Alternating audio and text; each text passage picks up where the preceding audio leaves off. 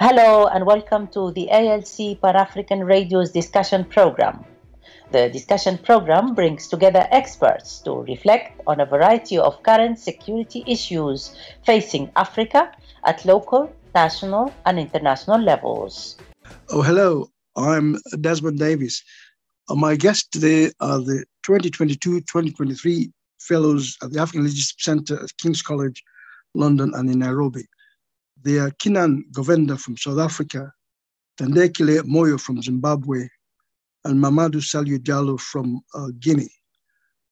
We're going to talk really about the various afflictions affecting the African continent and also the future. It's basically more about your views as young Africans about the way forward for the continent. So Kinan, from South Africa. South Africa got rid of apartheid with such high praise, but it seems as if things are not going too well in that country right now, is it? Thanks so much, Desmond. Yes, I think there's a lot of positives for us to draw on as young South Africans in what we've seen since the advent of democracy. But at the same time, there's a lot of work that still needs to be done. I think the thing that really stands out to me is the need to close this gap of inequality. I think this is really at the center of a lot of the issues that we see in South Africa today. And we really need to address this issue of inequality. Tandekile, you're also from Southern Africa, from Zimbabwe. What do you have to say about the situation in your country? Because, again, when you got independence in 1980, there were high hopes for your country, but it seems as if it's falling by the wayside. What do you have to say currently? I believe there's still a lot of hope for Zimbabwe because despite all the crises we've had, Zimbabwe has managed to keep educating young people. So we have got a huge population of young people and all of them educated at least up to ordinary level. And many of them, they're educated up to tertiary level, which is why a lot of Zimbabweans are migrating and are able to be acceptable in other countries because we have a lot of educated young people. So that gives me a lot of hope that despite the challenges we have politically, if ever there is a change in government, there is hope that the young people can bring Zimbabwe back to its former glory. But the government is training young people and not providing jobs. What's the essence of that if there are no jobs for these young people? Yeah, so the only hope in Zimbabwe that I see is if there is a change in government, because Zimbabwe has all the resources that it needs to develop the country. The only crisis that we have is a leadership crisis. So if there's a change in leadership, then hopefully the new leaders will be able to use the resources that we have, both natural and human resources, to develop the country. Mamadou Diallo, what's happening in Guinea? Your military leaders have been rather reluctant to cooperate with ECOWAS and the African Union. Yeah, thank you, Desmond. In fact, in Guinea now, this is the third military regime. So, it's very difficult, very complicated for our nation. But I would say the main problem is the division among the population. We are very, very divided country. So I think no development goal can be achieved, in the division. So I think the primary goal of the government, must to be trying to unify the Guinean people. And then I think they can start doing that, by changing the education system to tell the kids, since earlier age, we are all Guinean, you are not Fula, you are not Mandingo, you are not Susu, you are just Guinean. So we failed, our generation, we failed. You don't have to do the same thing. So friendly with all the other ethnic groups. And I think if we start doing that in 15 years or in 20 years, we could see a result.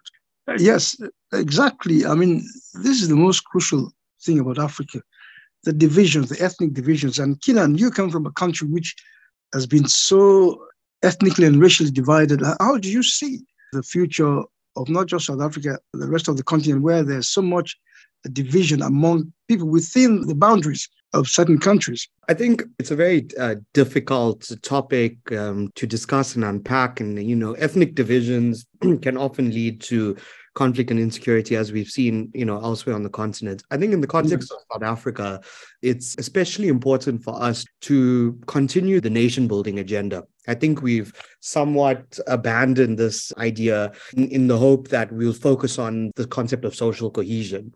And I think, yes, it is important for us to focus on social cohesion, but we need to continue the nation building aspect of it. And we need to find one object or one notion which is unifying for all people. I think initially a lot of people thought that our constitution, which has been hailed as something so beautiful throughout the world, could have been that unifying object. But as time goes on, and I see it with my generation, there's not as much effort and work being put into social cohesion, into this nation building project. So without going too much into, the politics of identity and ethnic divisions, I think the most important thing is to first recognize your position as a South African, and then as an African, and whether or not you envision a Pan-African agenda for development, so that we can create that virtuous cycle of peace, security, and development. Yes, Thandekile, Zimbabwe, what's your view on the ethnic divisions in your country? Thank you, Desmond. So our country has got a history of terrible ethnic division where we saw soon after independence from 1982 to 1987, there was a genocide against the people of Matabeleland. So when that genocide ended, there was never any effort to try and bring people together, build peace, to try and embark on some form of transitional justice. So there's lasting ethnic tensions. And for that reason, a lot of progress is impeded by these ethnic tensions between the majority Shona speakers and people from minority ethnic groups in the country. So how do you as young Africans see this being played out? How does the continent resolve this problem? Because that's what is causing all the difficulties we're facing in Africa. There is lack of unity among Africans and within African countries. There's lack of national unity and cohesion.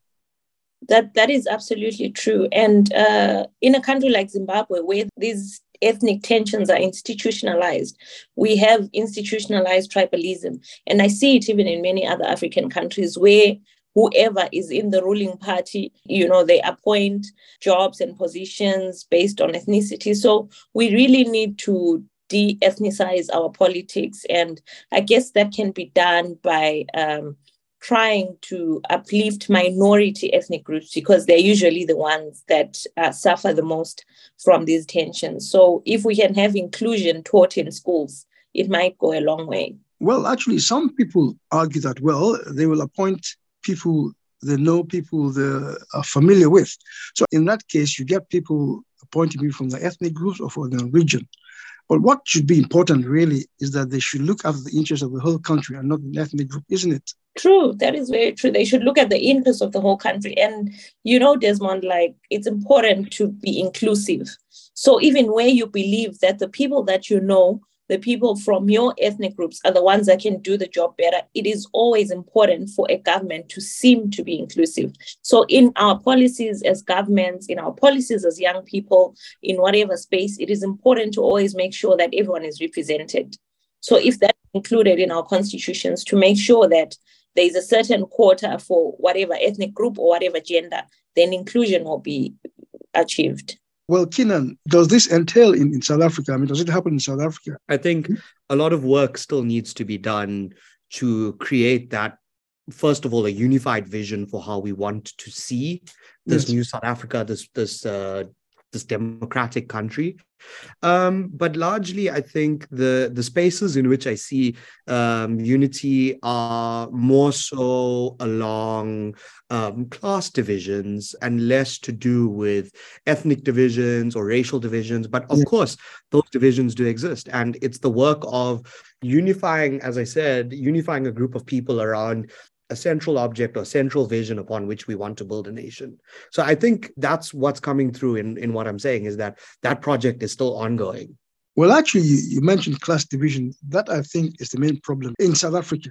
I mean, this class division, and ordinary South Africans do not see the wealthy classes in South Africa as the oppressors, but foreign Africans. And it suits the elite in South Africa to blame foreign Africans for all the country's problems.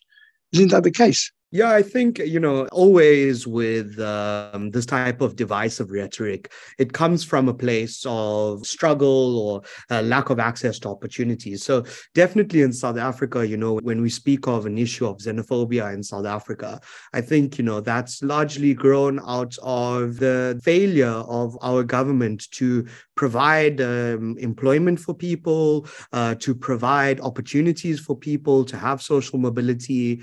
I think that's where it's born out of, and less born out of a hatred of other Africans in South Africa. It's more so a misguided, if you will.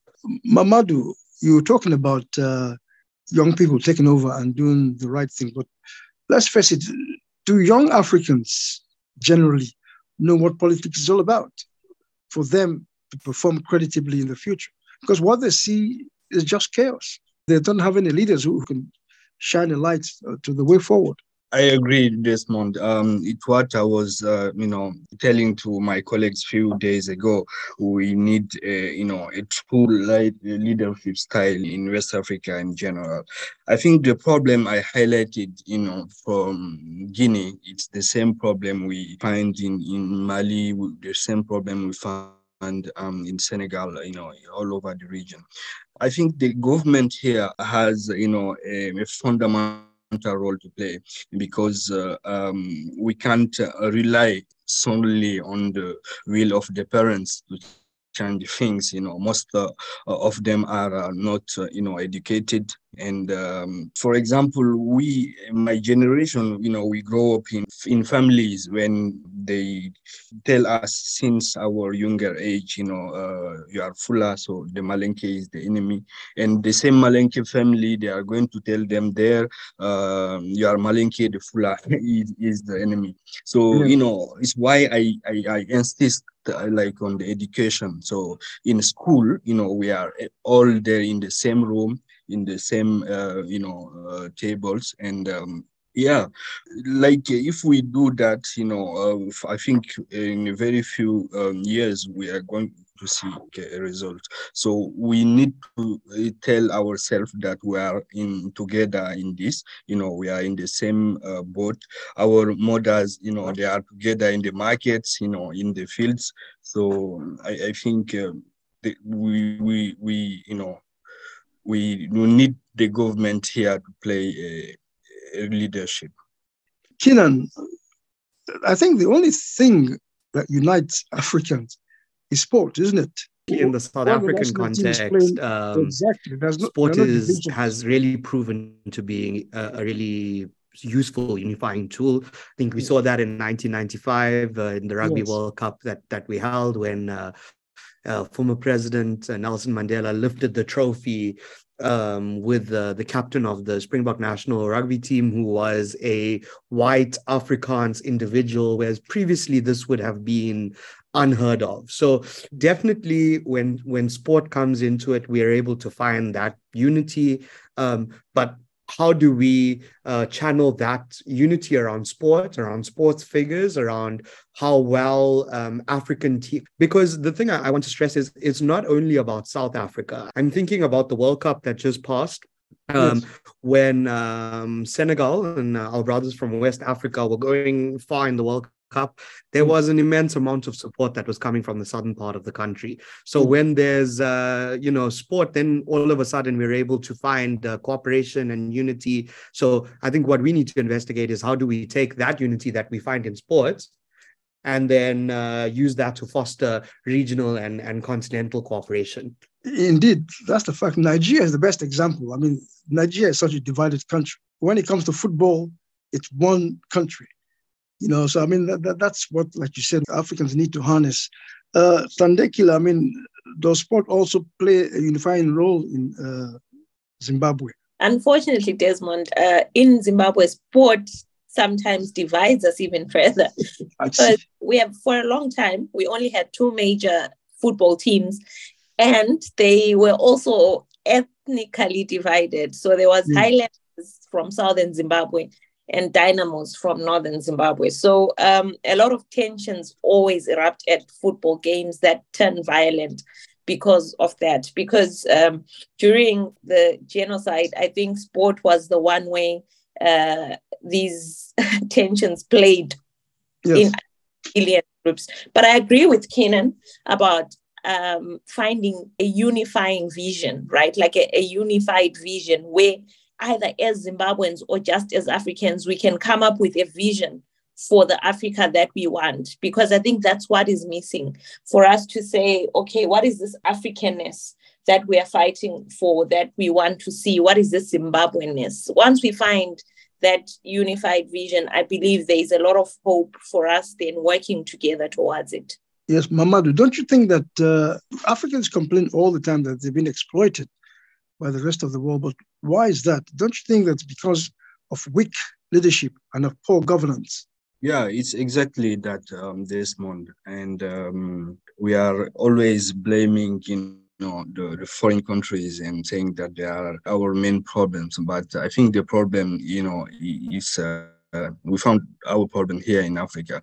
And what I wanted to say again, and it's not only about the division, even, the ecology, for example, the environment, we need to prepare like people mentalities in Africa, because we felt that again 20 years ago, 30 years ago, if you go, for example, in a city like Conakry, there is food everywhere in the street. So we need also to use the education, weapon here, and to tell the kids, if you finish eating something, don't put it on, I always say that you need to look for a trash, don't put your garbage in the street. So I think if we do that from now, we are going to see also a result. I think if we take the example of Rwanda, I have never been there, but I hear that Rwanda is a very clean country. And what happened there 20 years ago, the genocide, I think if we talk about division, in Guinea, for example, we never experimented war. So it's very easy to unify people. But Rwanda, they experimented the genocide, but now they are united. And if you meet a Rwandese in Europe, you ask him or her if she is Tutsi or Hutu, that person is just going to answer you, tell you that he is a Rwandese. So I think we can say everything we want about, against the Rwandese president, but what he did is just incredible. So I think Rwanda can be an example for other African countries in that aspect. Yes, you are from a French colony, Guinea. Although you left in 1958. But how do you view the antagonism towards France in Africa these days? It's a very good question, Damon. Now, our relations in West Africa with the French government is not with the French people.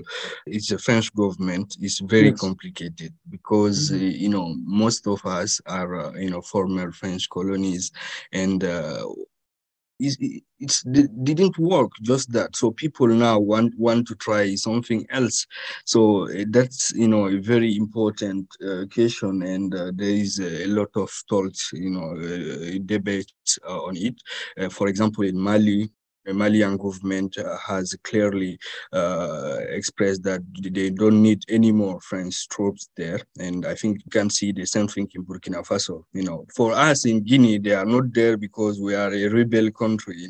Since Sékou Touré time, we clearly told to the General de Gaulle we are not with them, and But now what the experts are looking at, it's like the French response. It's not easy to choose like working with Chinese or the Russian, without reprisal.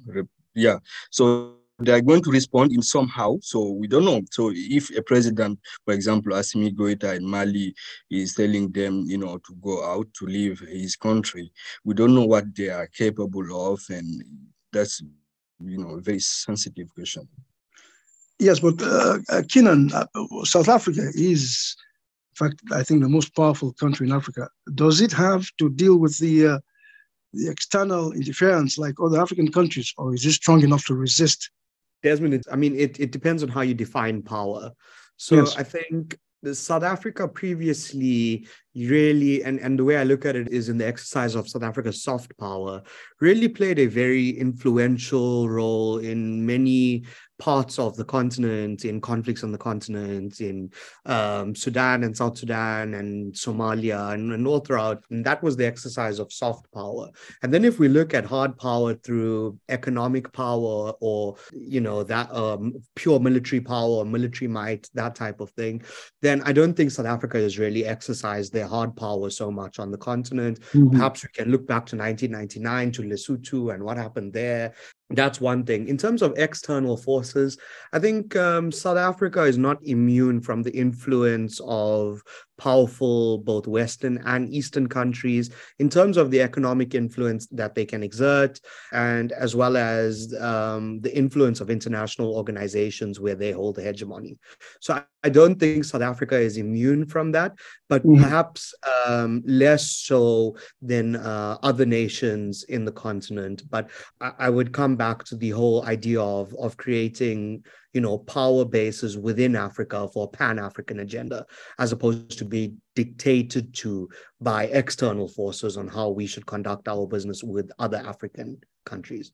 A clear-cut case is the one involving Israel as an observer at the African Union.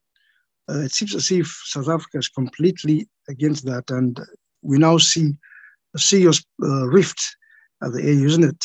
Yeah, I mean, that was a decision that the South African government, specifically the ruling ANC, takes very seriously. It was a decision, I think, that would have almost been easy for our Department of International Relations and Cooperation to take. Yes. Certainly, it's because South Africa, not only in Africa, but throughout the world, is one of the few countries that has always maintained a very strict line on the issue of Israel-Palestine, as well as their position on a two-state solution and things like that. Of course, the decision that was taken by the African Union and by the chairperson of the African Union was one that was very disappointing to me as a young African, as a young South African. And I think we saw, how the haste of a decision like that can turn out, especially in the way in which, the observers were, forcibly kicked out of the plenary most recently. Yeah. So I think those types of decisions have to be thought out more in depth, and a lot more consultation had to go into that type of decision. It almost seems as though that decision was made by the chairperson in haste. Well, you see, that's the point. No, he argued that he was told to take a decision, and he pointed out that 44 African countries have diplomatic relationships with Israel. 17 have embassies and consulates in Israel. So what was the problem? That was his argument. Yeah, for me, I think that's besides the point. The point and the center of all deliberations about the inclusion of Israeli observers in the AU should have been, firstly, what benefit do we, as Africans, as member states of the AU, accrue from having Israel observe the happenings of that house? And secondly, what is the underlying drive to have observer status on Israel's part? Is it more the influence that they can now exert over African countries? Of course, we know about the Abraham Accords and what this has meant for countries which in Africa, which previously never recognized Israel as a state. I'm thinking of Sudan and others who now, through these Abraham Accords that were brokered by the US, brokered by a Trump government, what are the intentions behind signing an accord like that? And what impact does it have on the people of Palestine who live under an illegal occupation? Yes, I mean, that's a major problem, really. I mean, coming back to you again, Thandikile, you spoke about so many young people being trained by Zimbabwe. But the question is, are they really prepared to take over when these old guards disappear? Do they have the expertise? Do they have the experience? Do they know what it is about governance? It's all well and good to get a qualification, but you need to have that experience. And that experience is not being imparted to young Zimbabweans, it would seem. Yes. So Desmond, you'll find that one of the biggest challenges that Zimbabwe has right now is that of brain drain. Yes. A lot of graduates have found jobs in other countries and in other continents. So we've got millions of Zimbabweans out there that are working as engineers, working in the NGO sector, working in the energy sector. So I believe that there are hundreds of thousands of Zimbabweans that are experienced in areas that will be needed to develop Zimbabwe. Of course, the majority that are educated are at home, unemployed, but we have a large number of them that have gained experience over the years in those countries that are training the brains of Zimbabwe. You're listening to the discussion program on the ALC Pan-African Radio. Stay tuned. Welcome back. My guest today, the 2022-2023 fellows of the ALC at King's College in London and Nairobi. They are Keenan Govender from South Africa, Thandekile Moyo from Zimbabwe, and Mamadou Salou Diallo from Guinea. Mamadou, talking about leadership, but Secretary Kwame Nkrumah, Julius Nyerere, they were the ones who led African country to independence. Why is Guinea now falling by the wayside? You had such a strong leader that took on France and kicked the French out. Why don't we have such leaders again in Guinea, your country? Actually, Sekou was a very strong and charismatic leader. But now the guy, the young colonel who is in power now, he is also strong because what he achieved in just 1 year and a half is incredible. So, for example, our natural resources, how they manage it now, it's very, very effective because with the two, previous governments, it was just like what Chinese doing with our country is just a open air haste, like an old up. They take, our natural resources. It's once that the ore, is in China that they determine the price, they fix the price. But now with this military regime, what they are doing, they are asking Chinese to transform the ore, in place in Guinea. If they don't want to do that, we are working with the Indian or the Russian, etc. So I think the government now, since September 2021, they are doing well. And even regarding the ethnic issue, for example, the ethnic division issue, if we are not allowed to talk about, ethnic things in Guinea. If someone hear you talking about that, they will, tell to the police, and you are going to have, problems. So I think they are doing well, and they are in somehow making Sekou Touré proud, everywhere he is now. Yes, Thandekile, it would seem that the Chinese have a great influence in Zimbabwe. What do you have to say about that in terms of mining and even politics? Yeah, it is true. And it's something that a lot of Zimbabweans are unhappy about, right? People being given mining claims, being given business opportunities that a lot of Zimbabweans want but have no access to. So a lot of Zimbabweans are asking, are we being colonized by China right under our noses? Because when these Chinese people then come and do business in Zimbabwe, we hear a lot of human rights abuses going on in the companies where they beat up employees and things like that. So a lot of people are unhappy about it, and even in how Chinese embassy seems to dabble in Zimbabwean politics, where they'll put out a statement chastising CSOs and such things. And the government is not doing anything about it. Well, the government is the partner to the Chinese people. They are the ones that are bringing them into the country. So I believe that certain individuals in government are benefiting from these partnerships. And that is why I said earlier, there's a leadership crisis, because if you're a leader and you're only going to come up with agreements that benefit a few elite and not the majority of the population, then your leadership skills are not good enough. So, Keenan, how does the South African government handle the influence of China and the influence of Russia? I've got a slightly different way of looking at this question or issue. And, oftentimes people can say it's somewhat controversial, but I look at it as exercise of African agency, that as African states, we choose who we want to cooperate with, who we want to trade with, and the terms upon which we conduct those relationships. So South Africa, I would say, is largely non-aligned We have massive trade partners both in the East with Russia and China and India. We belong to BRICS, as you would know, but we also maintain very good relationships, both politically and economically, with the United Kingdom, with the United States. So as a South African, I really see ourselves as sitting in what could be a modern day non-aligned movement. So I wouldn't say that we favor one relationship over the other. But of course, being a part of BRICS gives us an advantageous position, I would say. Well, exactly, Mamadou. That's the same thing. Does Guinea have that clout to decide who are his friends and who are his enemies?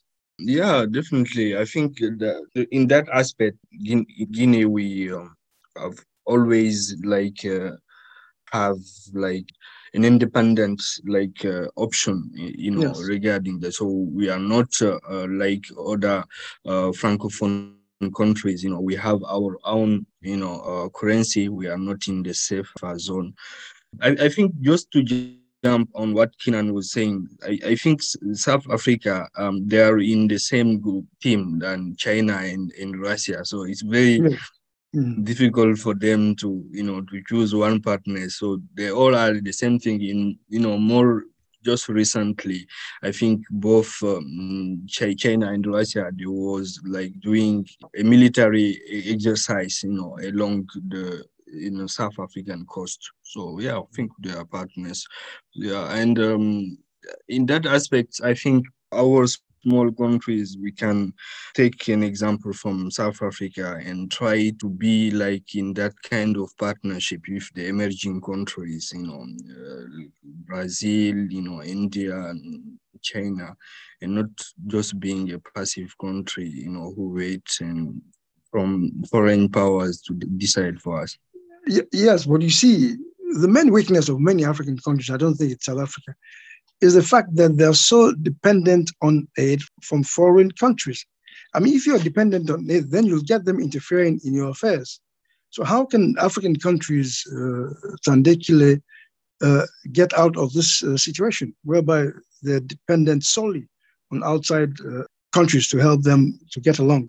I think we as African citizens have to learn to choose leaders that serve us, because across the continent, we have leaders that we're complaining about, but also African populations, like in my country, young people do not vote. You'll find I was an observer in the last election, and at our polling station, we had just a handful of young people that came to vote, but they are the same people that will be complaining again about governance. So I think it's also an issue of people exercising their agency and voting for the leaders that can serve them. Because if we don't do that, then the situation is going to continue perpetually. The people in power will remain in power and they will continue to plunder our resources. Yeah, that's the point I've been making. Young people are apathetic. They're not interested in politics. So how do you then get them to become leaders of the future? That's the problem, Desmond, that we're tasked with. And in our country, every day as activists, we're trying to encourage young people to vote, encourage young people to speak out. There's this notion of the voice of the voiceless, where people come and they claim they're speaking on behalf of voiceless young people. But why are they voiceless?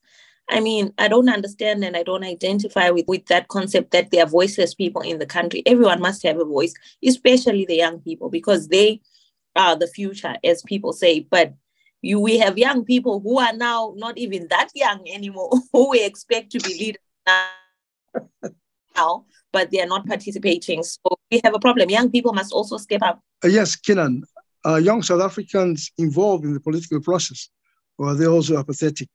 Desmond, yeah, I think our issue is not with youth who are apathetic to politics. I wouldn't say that. I do think that the issue of political conscientization and political education, which was something that was so central in the 1980s and 1990s in the fight against apartheid, has really diminished. And it is political education and political conscientization is something that should really be central to engagements with youth from the ruling party. And perhaps it's fallen a bit on the back burner in light of some of the other crises and issues that they have to deal with. But I wouldn't say they're apathetic. I think of the Fees Must Fall, which, as we know, is still an ongoing fight in our country. But during that time, we saw really politically conscious youth fighting for something, fighting for a cause, fighting for a common vision. But these were youth that were politically conscious, that were somewhat self-aware, and that were able to mobilize around, which is something that is a socio-political issue. This is for each of you, starting with Mamadou. Peace and security scholars, are you confident about the African Union's aim of silencing the guns in 2030? What are the prospects and what are the setbacks? Mamadou. Thank you, Desmond. I think the African Union is doing its best, but what I want to ask, it's what me as an African citizen, I'm doing for my country, for my continent. Because what is happening now, our generation, like we condemn a lot the past generation, they did nothing, they just sell our countries, our continent. But we are now witnessing, we are saying a new division of the world. It's just happening now. What is happening in Central Africa or in West Africa? We have all these foreign countries like the Russian, France, Russia, and China. It's like it's a new division of the world. So now, as a young African, what are we doing? I think we have to ask ourselves what is our role in this context, because I include myself in that. A lot of young people who are just watching Netflix, during the weekends, or playing football. We are not doing, we are studying, that's for sure. But in our everyday life, what are we doing, against, are you fighting against what is happening in our different countries, or we are just like, doing nothing? So I think this question is very, central for me, and I ask it every day, myself, what is my contribution, what I'm doing for this. Yes, Thandekile, how do you see the AU's Silence the Guns going 2030? It's an ambitious project, and I believe, of course, as a continent, we have to try our best to silence the guns. But when you look at the practicality of it, that's where you have questions, right? We're just 7 years from 2030. And yes. I ask myself, what are the chances that guns will be silenced by then? And of course, I don't think that in as much as it's a good project, I think it doesn't look at all the other factors, like the legacies of colonization, the external actors in African wars. So it's a huge project that is noble, but I'm not sure about the practicality of doing it by 2030 or by whatever year. I think it's an ongoing exercise that will take us decades to do. Yes. Okay, Kenan, what do you think about 2030, silencing the guns? Thanks, Desmond. Yeah, I definitely agree with Saliu and also with Thandekile.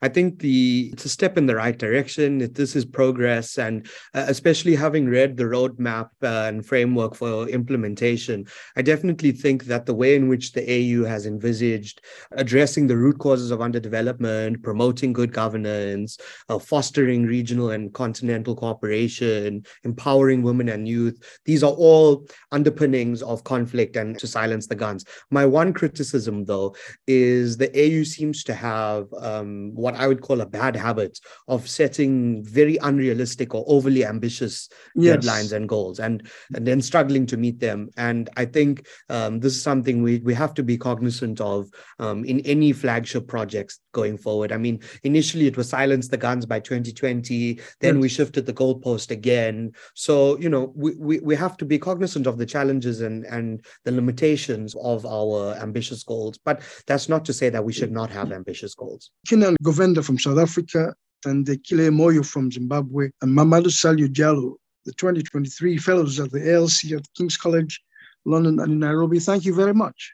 Thank you for listening to the discussion program on the ALC Pan-African Radio. For this and other programs, please visit our website at alcafricanradio.com. You can follow us on Twitter at Radio ALC and on Facebook at ALC Radio #1. For feedback on this and other programs, please send an email to info@africanradio.com.